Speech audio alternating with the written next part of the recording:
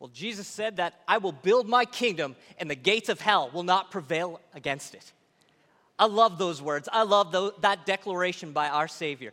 We look back even just last week, 24 people came forward testifying and giving their life over to Jesus, saying, I want Jesus as my Lord and Savior. 3 people this morning baptized in the name of the Lord. I think we have over 50 people who have been baptized this year. We are blowing out walls. God is building his church. Amen?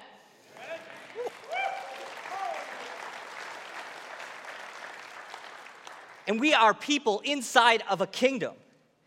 We need to grow and make disciples of all nations. God says that we need to go and get out past our walls to share with the people who are our neighbors in our businesses, our friends, our family, about the good name of Jesus and what he has done.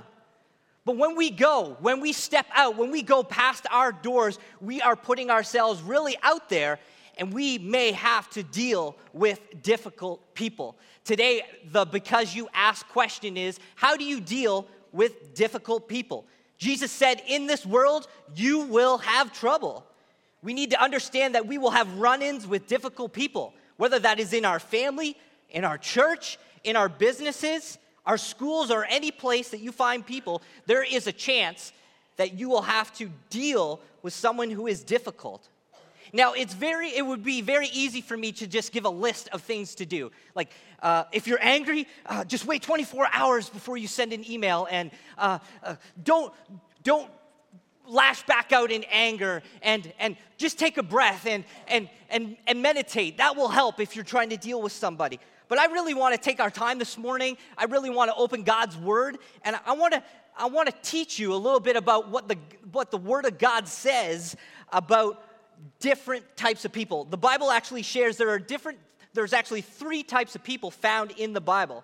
We have the wise, we have the foolish, and we have the evil.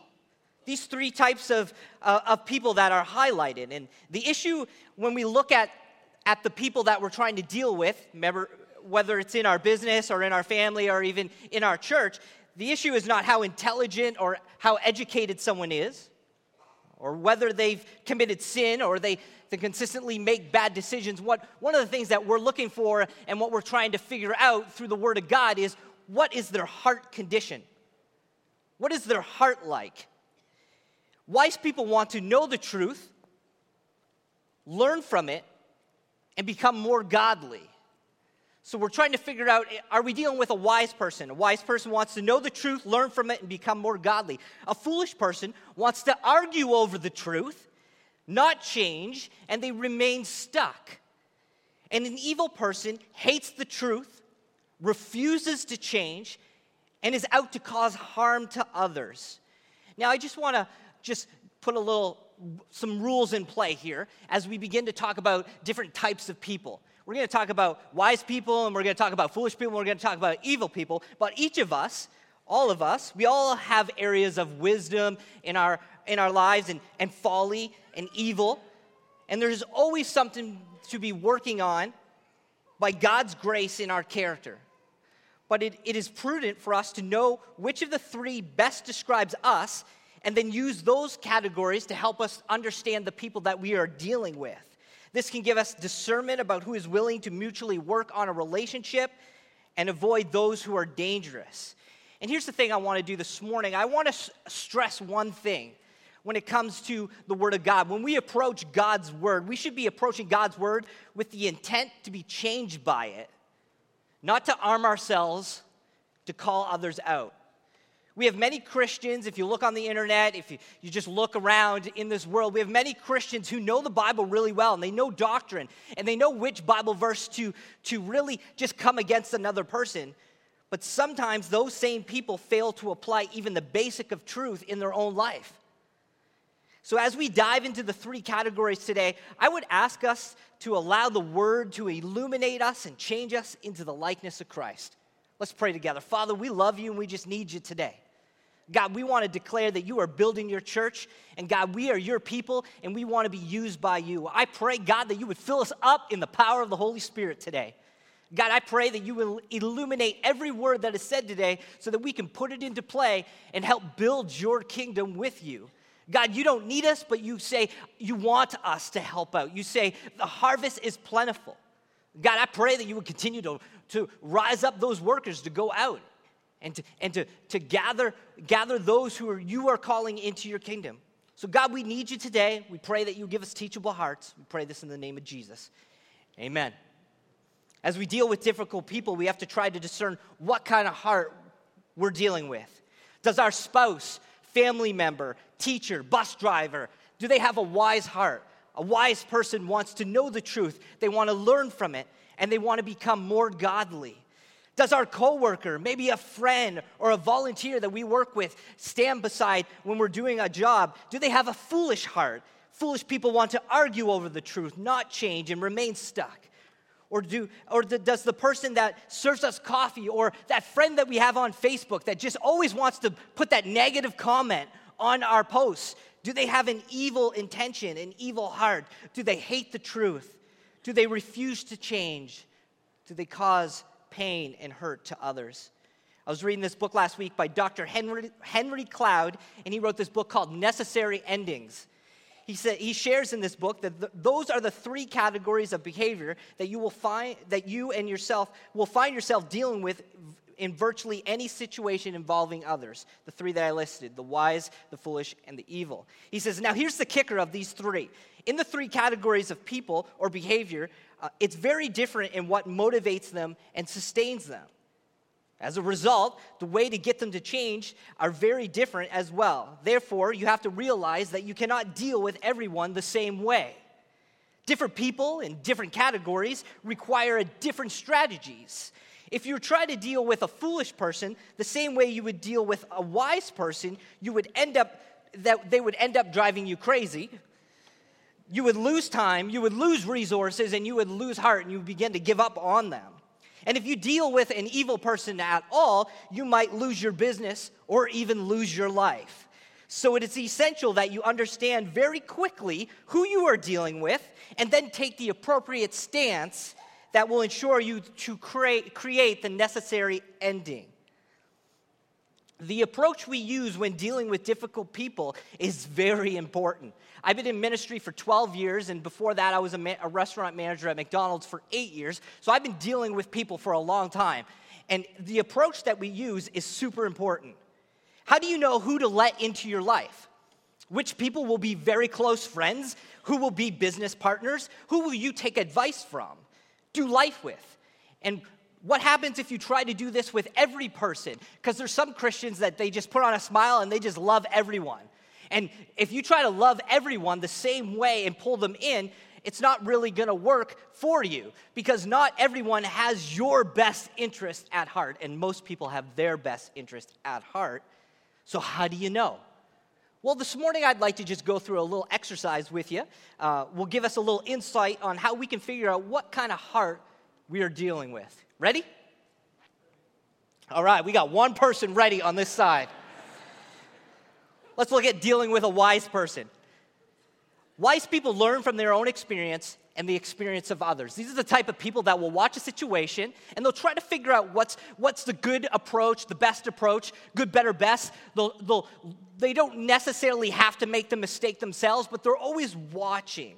They take what they've learned and they make it a part of themselves, and they deliver results from that experience base. So wise people are always watching, always learning. They get up every day looking for an opportunity to be equipped a little bit better. When truth presents itself, the wise person sees the light, takes it in, and then makes adjustments to their own actions. So if they're in the wrong and the truth is given to them, they will take it in. They'll embrace it. They'll say, okay, I understand this, and I'm going to make the necessary adjustments in my life so that I will grow past this. Wisdom is the stance that people take wherein that they are open to hearing truth. So they're ready, they're willing, they're easy to talk to. They're those people, like if you're a leader or you're a business partner, or if you're running an organization and you have someone in your midst that is made a mistake, you feel confident as a leader to go up to them and say, hey, I noticed this, let's talk about this. Let's talk about this. And sometimes when it comes to conflict and comes to us talking to other people, we shy away from that. We don't want to talk to people. We don't want to have that hard conversation. We dread those moments that we have to meet with people. But when you have a wise person who is there and you know that they want to listen, it's very easy. So wisdom is the stance that people take wherein that they are open to hearing truth. So when it comes, they listen to it. And they make necessary changes to align with that truth. Now, does the Bible have anything to say about wisdom? Well, it does. It has a lot to say about these three types of people. So I'll throw a couple verses your way, just kind of throw this out there for you. Proverbs 12:15 says, "The way of the fool is right in his own eyes, but a wise man listens to advice." Proverbs 18:15 says, "An intelligent heart acquires knowledge, and the ear of the wise seek knowledge." And Proverbs 19:20 says, "Listen to advice and accept instruction, that you may gain wisdom in the future." All three of these amazing scriptures are all based on listening and applying. So if you're dealing with someone who has a wise heart, they're always listening and applying, and they're ready to move to that next level. So as I was gathering some information, reading some books, looking at traits of wise people, I actually put some things together for us just to kind of talk about or share with you. So I have some traits of some wise people. This is what you're looking for as you're trying to develop what kind of heart you're talking to. Here are some of the things you should be looking for when dealing with a wise person. When you give them feedback, they embrace it positively. They say things like, "Thank you for telling me that. It helps me to know I've come across that way. I didn't know that," or "I really took what you said to heart, and here's what I did." Or "I really took what you said to heart, and here's what I did." Or "Thanks for caring enough to bring this to my attention. I needed to hear this." There's some sort of appreciation for the feedback as they see it as something of value. Even if it's hard to hear, you might hear them offer a response like, "Well, that was tough to hear, but it's good. It will help me even though it hurts." I want my kids to say that. Sometimes I want them to get to that place. Sometimes I have to sit my kids down because most of them are bigger than me. So I'll sit down, son, I need to talk to you. I want them to get to the point where, "Dad, that was a hard thing that you just told me, but I needed to hear that." So we're working on that as a family. But it's one of the characteristics or one of the traits to look for. They own their performance. People with wise hearts own their performance. They own the problems and issues, and then they take responsibility for them without excuse or blame. In other words, they're accountable. Some of these traits are the things that we are trying to pour into our young men as we are growing them up. We're teaching them this stuff. Be accountable for your actions. Own things. Your relationship is strengthened as a result of them giving feedback. They thank you for it and see you as someone who cares enough about them to have a hard conversation with. They experience you as being there for their betterment.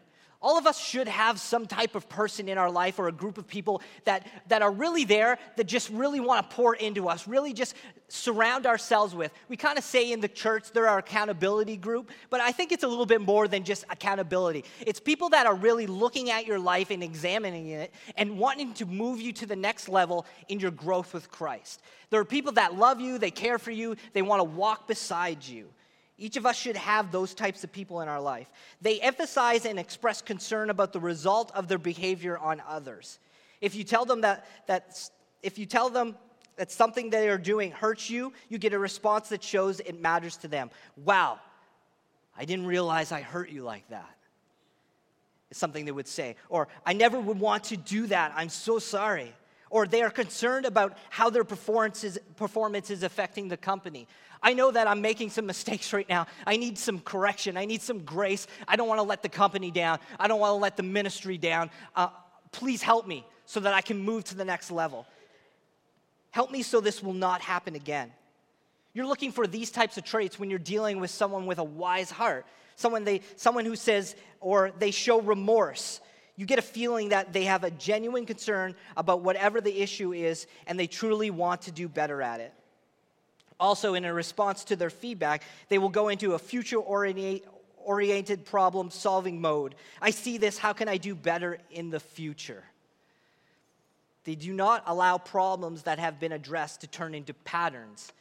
They change. They adjust and they fix them. That doesn't mean that when you bring something to them, they fix it automatically, but over time, they put action plans in and they work on them, and you as a leader or as a coach or someone that is walking beside them, you can see that they are trying to make the adjustments to grow. Wise people likewise address their faults, and you see changes in actions and behaviors instead of patterns that go unaffected by feedback. So what's the application when you're dealing with a wise person?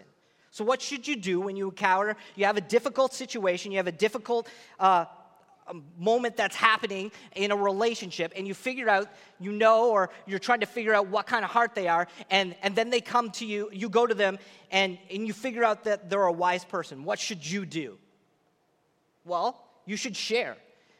You should share what's going on. You should be honest. You can tell it right up. You don't have to sugarcoat it. You just come beside them and say, here, this is what's going on. You want to communicate, but you also want to equip, because these people that are in your life or in your business or in your church who have this type of heart, you want to bring them. You want to pour into them. You want to equip them. You want to give them resources so that they can maximize their effort. We are doing this at Calvary right now. We are looking for those people that have a calling on their life to serve the kingdom, that are sold out, that love Jesus, that are accountable. They want to get to that next level, and we as a staff want to pour into them. That's why we have an intern program. That's why we have MAs. That's why we have we're ordaining pastors, is because we are seeing the value of pouring into these hearts. We want to communicate with them. We want to love with them. We want to love on them, and we want to build them up. And all the people that we have in our ministries right now that we are pouring into, that we are training, they have this type of heart. They're moldable. So we're pouring into them. We're giving them time. We're giving them love. And we want to see them grow in the likeness of Christ, because they're going to be kingdom shakers. They're going to be harvest helpers. They're going to be people that are going to be in the church and outside the church. They're going to be talking to people in the community saying, do you know the love of Jesus Christ? And not only just that on an intern or an MA point of view, we're doing that to all leaders in our church and all people who are part of God's kingdom. We want to say, hey, this is what we need to be doing. God says, go and make disciples. He said, I'm going to build my church, and you're a part of that, so I'm going to send you out. So we're looking for those people who have a sold-out, wise heart so that we can continue to pour into them. We're looking for people who are teachable, accountable, and growing. We're looking for those who are accountable and are able to say, hey, I messed up, but that's okay, because mistakes are okay. It's okay to make a mistake as long as we're growing from it, as long as we're moving to the next level. There are also those who are able to say, hey, we need to slow down a little bit on this. One of my mentors continually says, hey, let's make sure that we're not running ahead of Jesus on this. Hey, let's get the view right. Let's get the pace right. Like, I know you're excited, Nick. You had 14 Red Bulls this morning. But let's not run ahead of Jesus on this. And I need that. I really need someone to reel me in. So I have mentors in my life like, hey, that's a great idea, but maybe not now.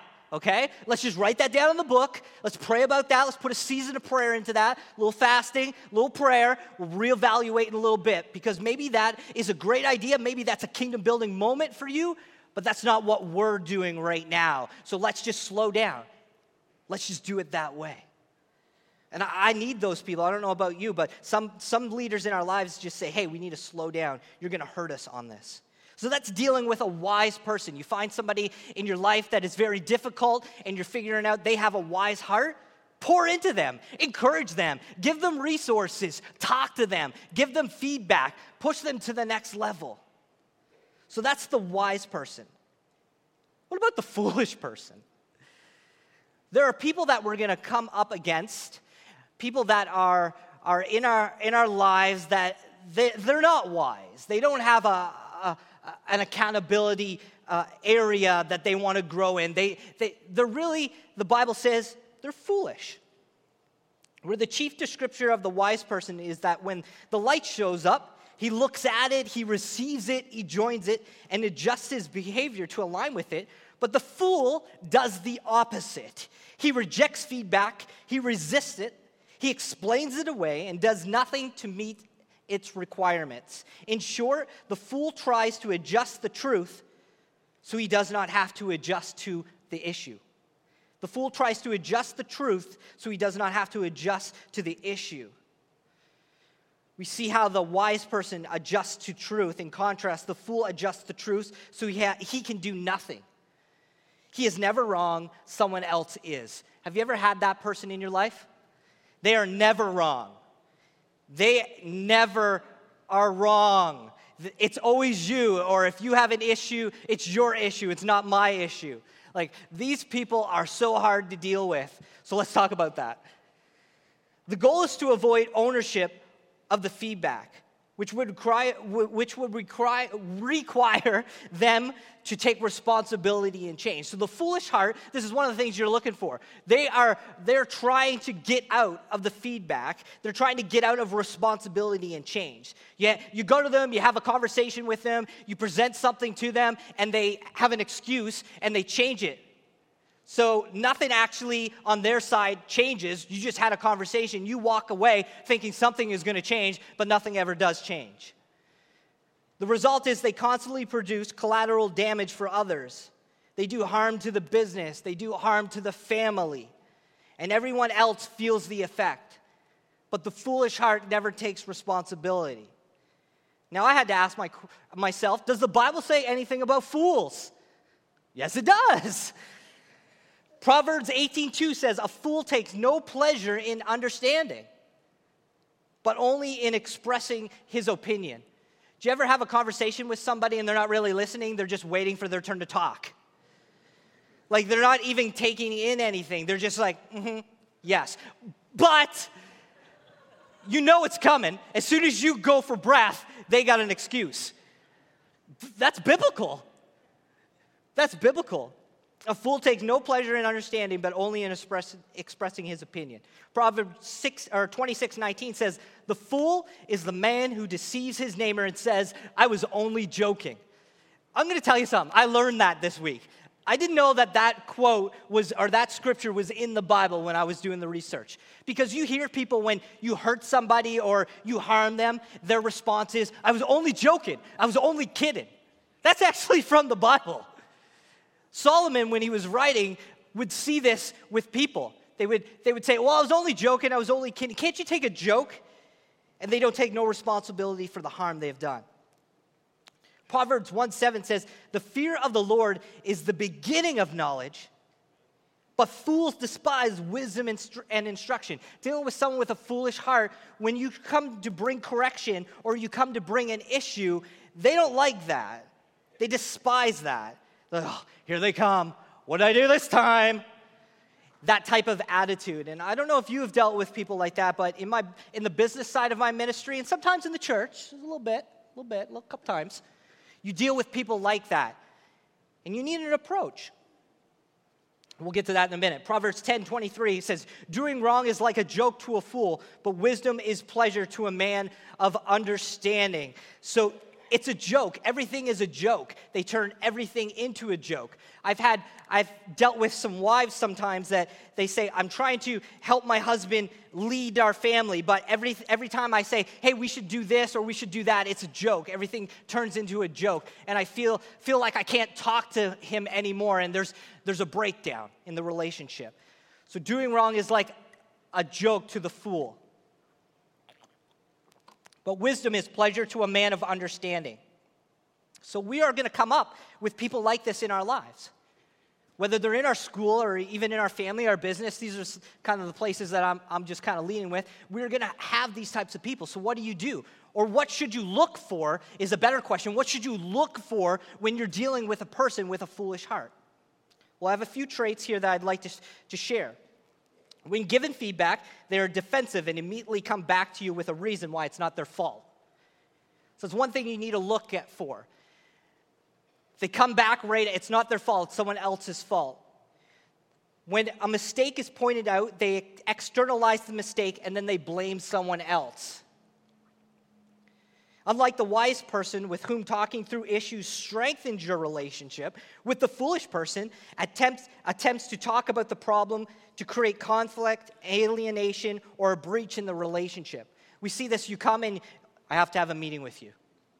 I have to talk to you about this situation, about this issue. And you go in and you present it, and at the end you think that, okay, we're going to resolve this, we're going to package this up in a bow, let's hug it out, let's pray it out, let's high-five it, let's fist bump this out. Well, you think you're going to walk away from the conversation on good terms, and you feel that way, but then when you leave, you find out later that there is a bigger gap in your relationship now. That you feel sometimes there's a breach or the conflict causes alienation. They only deal with that person when they have to. Sometimes they immediately shift the blame to you as they shoot the messenger approach and make it somehow your fault. Well, if you had given me more resources, or could have got that, if you've given me more resources, I would have got that done better. But you cut my budget. How was I supposed to do it on this limited budget? Or that because you told me to make sure that I focused on that other project, I couldn't fully give my attention to this project. Or you never told me you wanted it that way. And the energy shifts and suddenly you and yourself are the object of the correction. Why didn't you do better for me? And then I would have done better for you. Another trait to look for is they often use minimalization, trying in some way to convince you that it's really not that big of a deal. It's really not that bad. This really isn't a problem. It's just a quick fix. It's not a big deal. They can rationalize and give reasons why their performance was certainly understandable. It's okay. One of the things looking for when you're dealing with a foolish heart and a difficult person is they continually make excuses. And they never take ownership of the issue. Their emotional response has nothing to do with remorse. Instead, they get angry at you for being on their case, attacking you with such lines as, you never think I do anything right. Or, I guess I can't do anything right, which is a cue for you to come in and rescue them and point out all the good things they are doing, which will shift the topic. They begin their responses with, well, you, and then get off topic to point out your flaws. They see themselves as a victim, and they see people who confront them as persecutors for pointing out the problem. They feel like the moral superior victim and often need someone to rescue them, and they'll often go to other people and say, I can't believe they did this to me. I can't believe they did this to me. Just as the wise person does not necessarily mean smart or extremely gifted, foolish does not mean dumb or lacking talent. Ironically, when you look in the business world and you look in sometimes of these Fortune 500 companies and the people that you're dealing with, not even those companies, but just anywheres, they're often the most gifted or charming people. Because of that, fools often keep us confused because of their many wonderful attributes. And our attraction to their talents and gifts keeps us hooked and makes it difficult for us to give up on them. So we continue to try, thinking that if we just have one more conversation, just one more chance, just one more time together, that it's going to fix the problem. And that's what we do. We continually go to them and say, okay, I've noticed this. Let's talk about it. Okay, this is our third action plan, but we haven't moved to the next level. But we believe in them. We want to do our best for them. We want to continue to give them resources and want to give them opportunities to get to that next level the same way we would deal with the wise person. So we're continually having these conversations, but nothing is changing. Our attraction to their talents and gifts keeps us hooked, and it makes it difficult to give up to them. So we continue to try. But that won't do the trick. But we get more of the same kind of behavior each time we try to solve a problem or give input, coaching, or correction. So what do we do? What do we do if you find out that you're dealing with a difficult person who has a foolish heart? Well, with wise people, you talk, you share, and that person makes the corrections. And with foolish people, you do this. You stop talking. You stop talking. You stop talking about the issues. Most of the time, we give the person another chance. Maybe they'll change, but this time, you know that the person will not change because they don't believe that they need to change. So what this person needs is not more talking about the corrections. They need consequences. Now, here's where we get a little nervous. We don't give consequences. We just give grace. Yes, we do. We give grace because we serve a God of grace. We look at as a leader or as someone who is walking beside other people, we look at every situation and we take it through the gospel lens. How can we move them closer to Christ? How can we make them know and understand the beauty of the kingdom? How can we do this? So as a leader, we go through grace, but sometimes our best effort for that person is not just talking, but consequences. It's time to quit talking about the problem, and it's time to have a different type of conversation. See, the strategy for foolish people is simple. Quit talking about the problem and clearly communicate that because talking is not helping, you're going to take steps to protect what is important to you, the mission or other people. Give limits that stop the collateral damage of their refusal to change, and where appropriate, give some consequences. I'll give you some examples, 3 examples. I'll give you a business example, I'll give you a family example, and I'll give you a social media example. Business example. You got a guy working for you, he's got an issue, he's late with his deadline, causes you to lose a big project. You go to him, Joe, I'm not against Joes, I'm just using a name. So if you're Joe, I'm not talking to you. But Joe, we've talked a number of times about this issue. You make promises that you're going to change. We put in some action steps, but it's not working. So I'm going to have to remove you from this position. Change the conversation, protect the people, protect the company. You first go and you have those conversations and you put those action plans in and you walk with them. But if you see the pattern is not changing, then you have to step in and do something to protect. Family. I'm going to use the name Cindy. I'm not against Cindy's. I love Cindy's. There's some Cindy's in our church that are awesome. Cindy, I told you I didn't want our children to watch R-rated movies when they come over to your house. My kids are terrified of clowns because of you. They cannot come to your house anymore and watch those movies. Change the conversation, protect the kids, limit the collateral damage. Social media. We all have friends on our social media. Friends, family, people from our work, they all have different types of lifestyles. And sometimes they want to include you in on their party, you in on their scene. You may not even be with them, but you get tagged or you get copied into something that they're doing. And sometimes that causes other people to question your character. So you go to that friend and you say, hey, don't tag me in your pictures. You go to that person maybe in your family and say, hey, that was great, but send me a private message. They continue not to do that, so what do? Tom, I blocked your access to my Facebook account. I don't want to be tagged in your pictures, or I don't want to be tagged in these scenes. Change the conversation, protect your character, limit the access. Dealing with this type of person is very difficult. It's very difficult. We want to talk, we want to share, we want to communicate, and we want to spend years doing this. But once you change the conversation and the consequences begin to cost that person, things begin to change. I have an issue with your drinking. You say you're going to go change. You've gone to a couple meetings, but you continue to do that. It's affecting our family. It's affecting our business. It's affecting our church. It's affecting our leadership. We have to do something about it. We have to step in. In 2002, I went to Salt Lake City as an ambassador for Canada for leadership and training and development.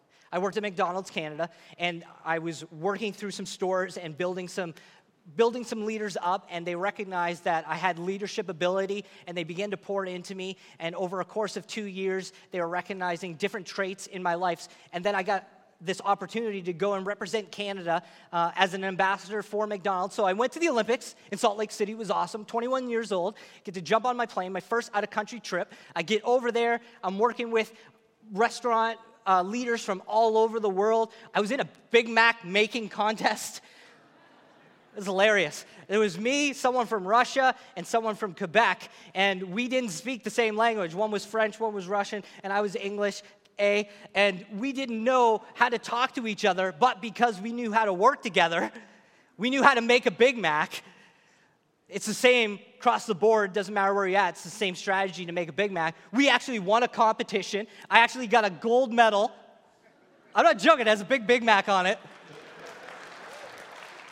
I'll bring it in so you can see it. I forgot to bring it in today because I thought it would have been funny. But 6 months before that promotion or that opportunity to go, I was dealing with a difficult person in one of my stores.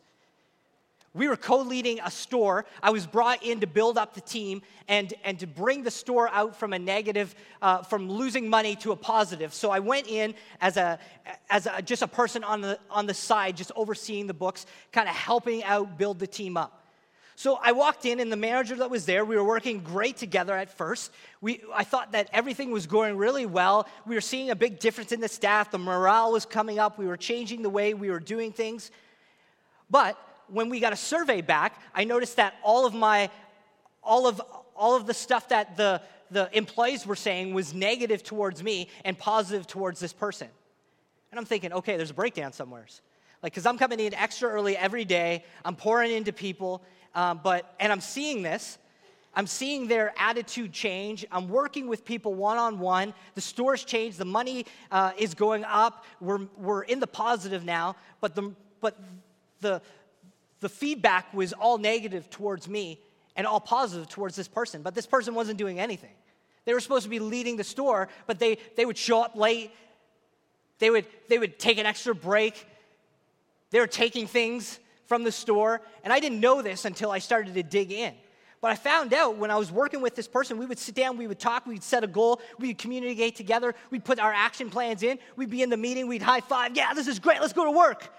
And then as soon as I would step out of the office, he would begin to cut me down. He would begin to say little tiny things that would just kind of plant a seed in the hearts of the employees. You can't really trust him. He's not really one of us. He was someone that was brought in from the outside.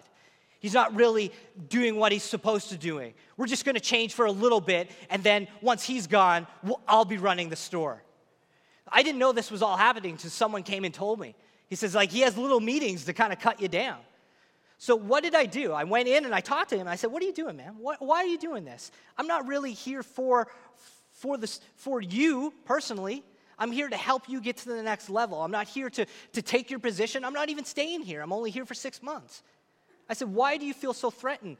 He says, well, I don't really want you here, and I think the people that you're talking to, they're not telling the truth. They're not telling the full truth. So we got to the point where we started we agreed that we were not going to hurt each other. We were not going to cut each other down. We were just going to build the store up. So I leave, and a few months later, he continues to do this, and this is starting to weigh heavy on me, and I don't know if I can deal with this person. So I met with the owner of the restaurant, and he says, it's up to you. Figure out what to do.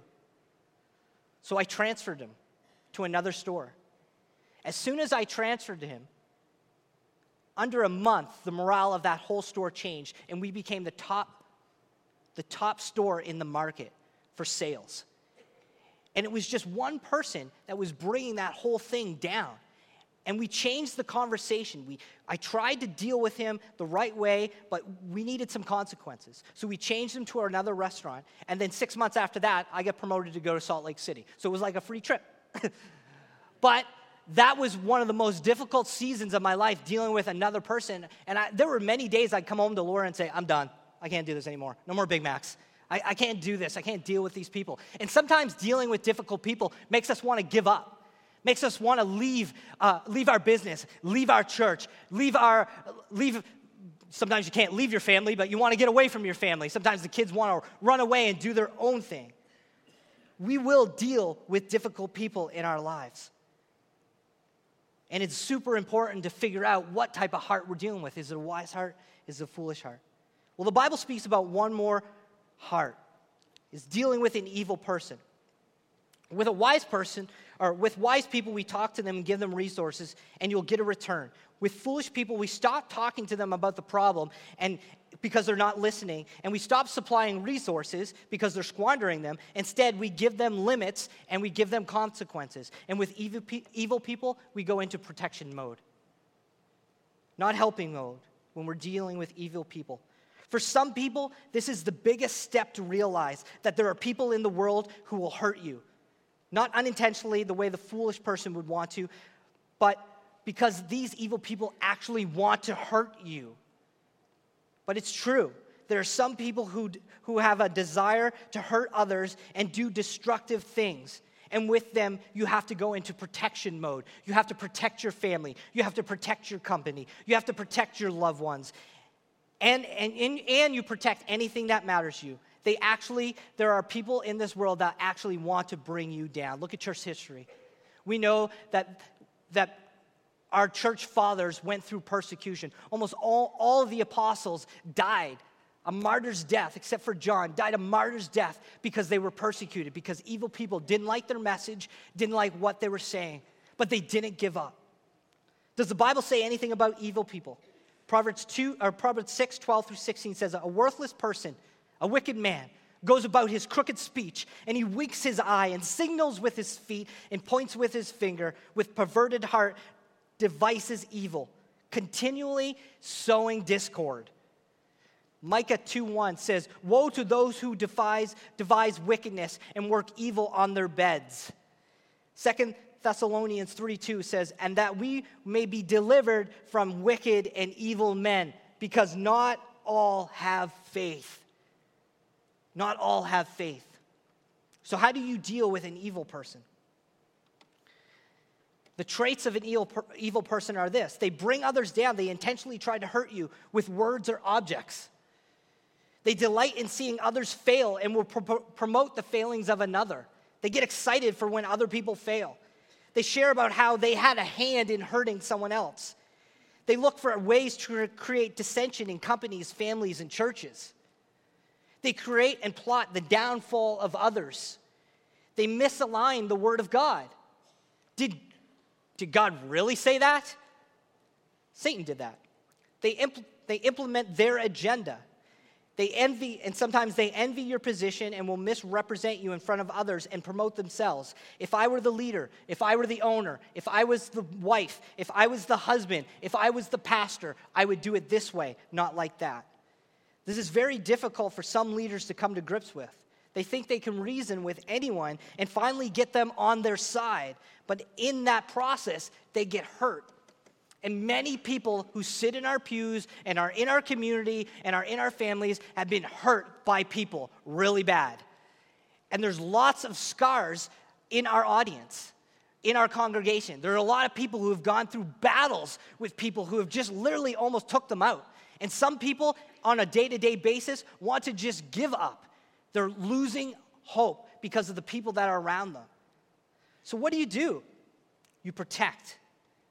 Not everyone is for you. Not everyone is for your family. Not everyone is for your business. Not everyone is for your God. There are actually people who will hate your family. They will hate your business. They will hate your God. And they will come against you and they'll want to destroy you. Pastor Rick taught us a few weeks ago about false teachers.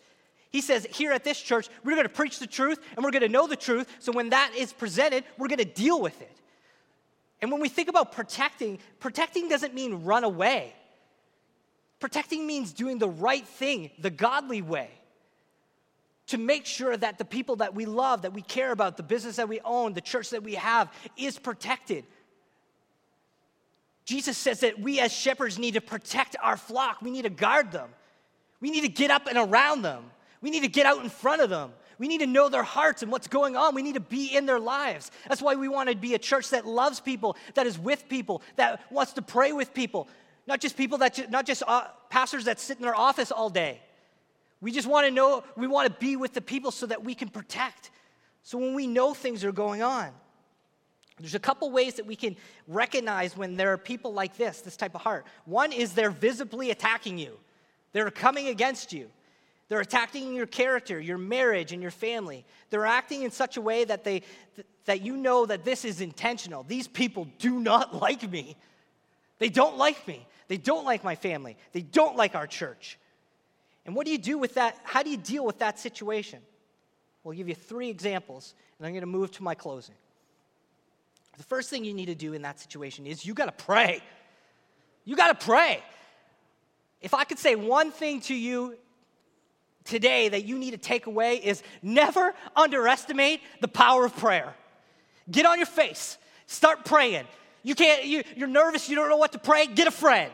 We got lots of prayer warriors in this church. If you have something going on in your life, you got a situation that you feel that is overwhelming you, you get on your face, you get some people praying with you. Second thing you do is you protect yourself, your family, your business. If you're in danger, remove yourself from the situation. Remove yourself from the situation and get help. Use the resources you have to protect you. If it's something with your kids at the school, talk to the administration. If it's something in your business, talk to your board. If you don't have a board, talk to the police. If it's something going on in your spiritual life, talk to your pastors. Say, I need your help. We need to do this together. Pray, protect yourself, get help. There may be times when you are being attacked and it's not visible. And the same guy that I gave the Dr. Henry Cloud says to know the difference between problems and patterns. Sometimes you're going to have people that make mistakes, and that's okay. People make mistakes. We can come back from mistakes, even big mistakes, even big mistake in a business. It doesn't mean that the business is going to go under. We can correct that. We can come alongside that. There'll be mistakes in marriage, and we believe in reconciliation. We believe don't give up, get in. Come and pray and talk, and let's build that marriage up. There will be mistakes. Mistakes are okay. But if these mistakes are continually happening, there could be a pattern that is forming to really take you out or take that person out. So lots of people make mistakes. A pattern exists when there are problems that do not stand alone as isolated issues or occurrences. Instead, you can link many occurrences together to see that that person made a mistake on that big project because she didn't get organized or do the research.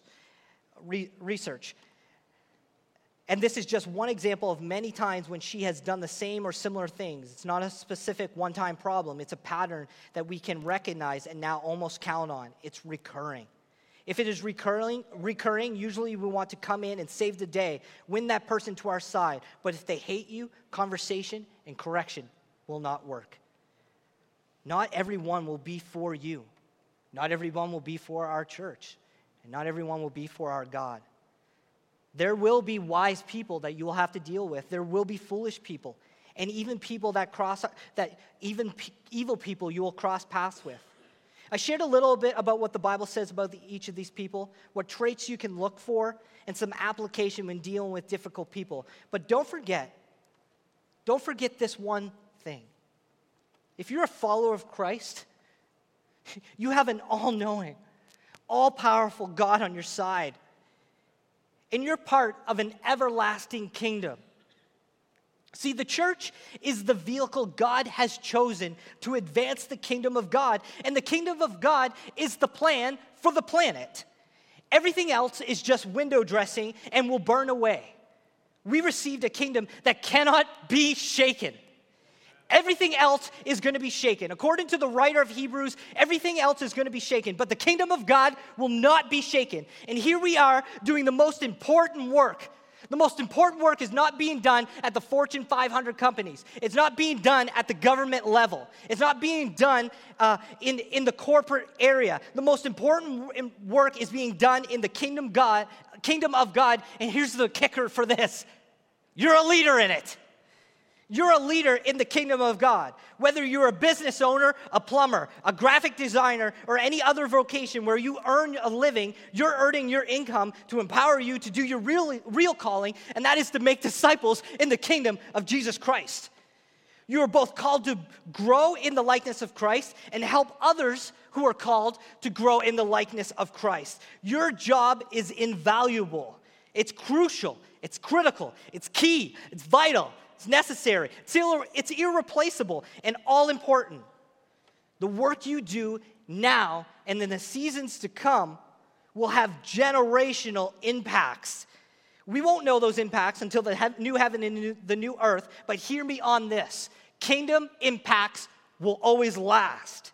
Your job won't last, your health won't last, your retirement won't last, but what you do now in this season and the next will last for eternity. So don't fear.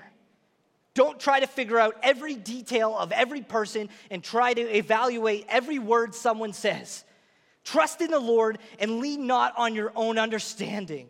In all your ways, acknowledge him. Yes, I'm dealing with a hard person. Yes, I'm in a hard season. But I trust you, Lord. I trust in the plan that you have for my life. I trust in the season that you're pulling me through. Trust in the Lord and do not lean on your own understanding. You will deal with difficult people. You may even deal with evil people. And God will bring wise people into your life too. And it will be difficult. But seek the Lord. Pray. Get advice, protect, challenge, correct, train, and then pour a little faith on top of all of that because your God is with you and not against you. Let's pray. Father, we love you. We just thank you for this day. We thank you that we can open up your word. Thank you that we have a series like that. How do we deal with difficult things, difficult people? Or I got a question to ask, been burning deep in my heart. Help me, Pastor, to understand this. God, I thank you for our congregation. I thank you for the person that brought that question out that made me dig a little deeper in the last little bit, kind of looking at these situations. God, I just want to thank you for that. God, I want to thank you for what you're doing. You said that you will build your church, but in this world, we will have trouble. But take heart, you have overcome the world. So God, we just want to testify today that we love you and that you are building your kingdom. We're going to praise you in spirit and truth right now. In the name of Jesus, we pray. Amen. My favorite line is, build your kingdom here, let the darkness fear. Because I'm not going to fear because I'm in the kingdom. Amen. And so are you. You go into Google, type in dealing with difficult people. 13,800,000 responses in 0.72 seconds. A lot of people want to know how to deal with difficult people. But for the Christian, two things. Know your God and know the Word. And fix your eyes on Jesus, the author and perfecter of your faith. And if you don't know how to do that, I'm going to ask you to come back tonight as my brother Jim brings a message on that. Praise God, amen? Have a blessed day.